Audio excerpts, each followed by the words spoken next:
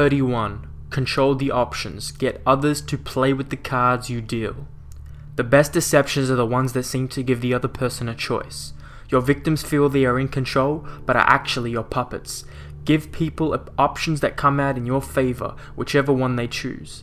Force them to make choices between the lesser of two evils, both of which serve your purpose. Put them on the horns of a dilemma. They are gored wherever they turn. Reading this law, I try and reflect and think, what is the biggest value we can take from this law that seems to be superficially manipulating or manipulative? Controlling the options to me simply means being smart, tactful about the way you communicate with another person in trying to get what you want, in trying to lay out a number of options on the table and get the one that is best suited for your situation. Is being smart, intelligent about the way you communicate that with the other person. That's what I believe this law is trying to convey. Keys to power. We talk about trying to control options. The word freedom comes up. The word choice comes up. The unwillingness to probe the smallness of our choices stems from the fact that too much freedom creates a kind of anxiety. The phrase unlimited options sounds infinitely promising, but unlimited options would actually paralyze us and cloud our ability to choose. Our limited range of choices comforts us.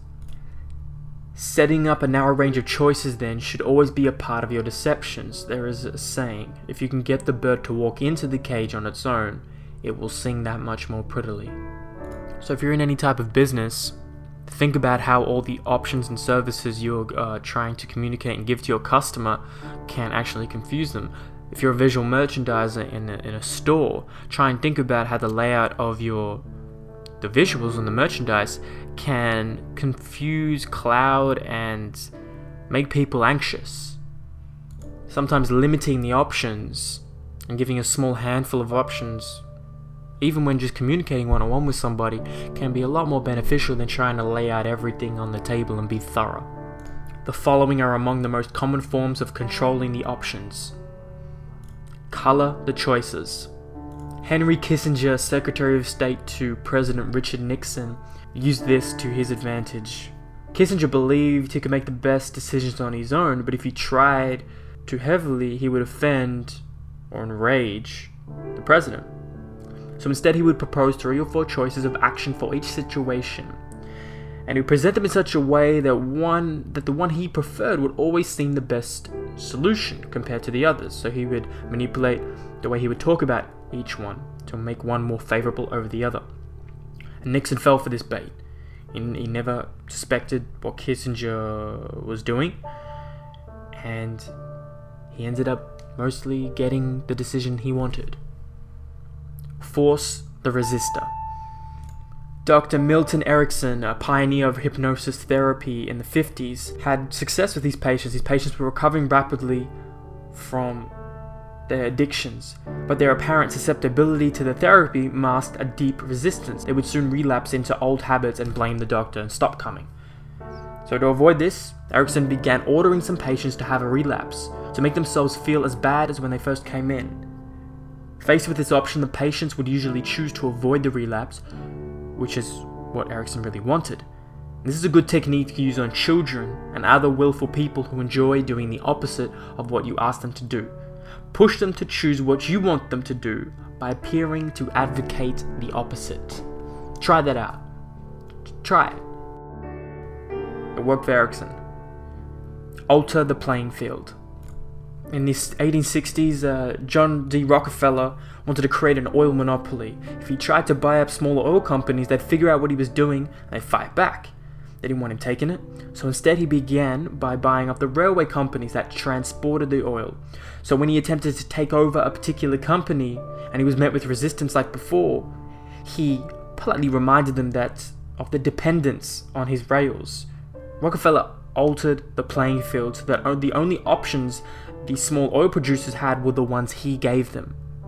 In this tactic, your opponents know their hand is being forced, but it doesn't matter. The technique is effective against those who resist it at all costs.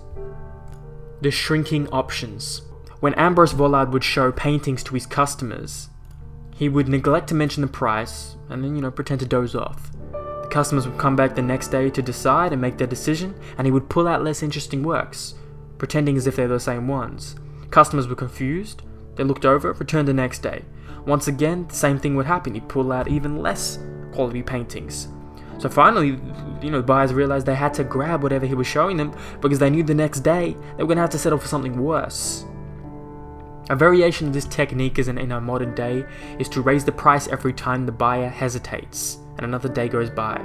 This is an excellent negotiating ploy to use on the chronically indecisive, which many people are. They fall for the idea they are getting a better deal than if they wait until tomorrow.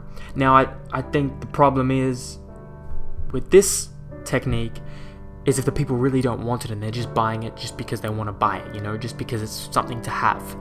If they're buying something that it's a necessity that is really important to them, then I think that's where this technique can come into great use in the modern day business, in modern day services and products you're selling.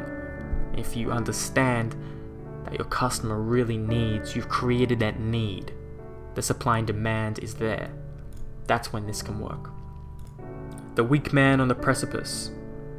This is a great technique for those who procrastinate, for those who are operated and live out of fear.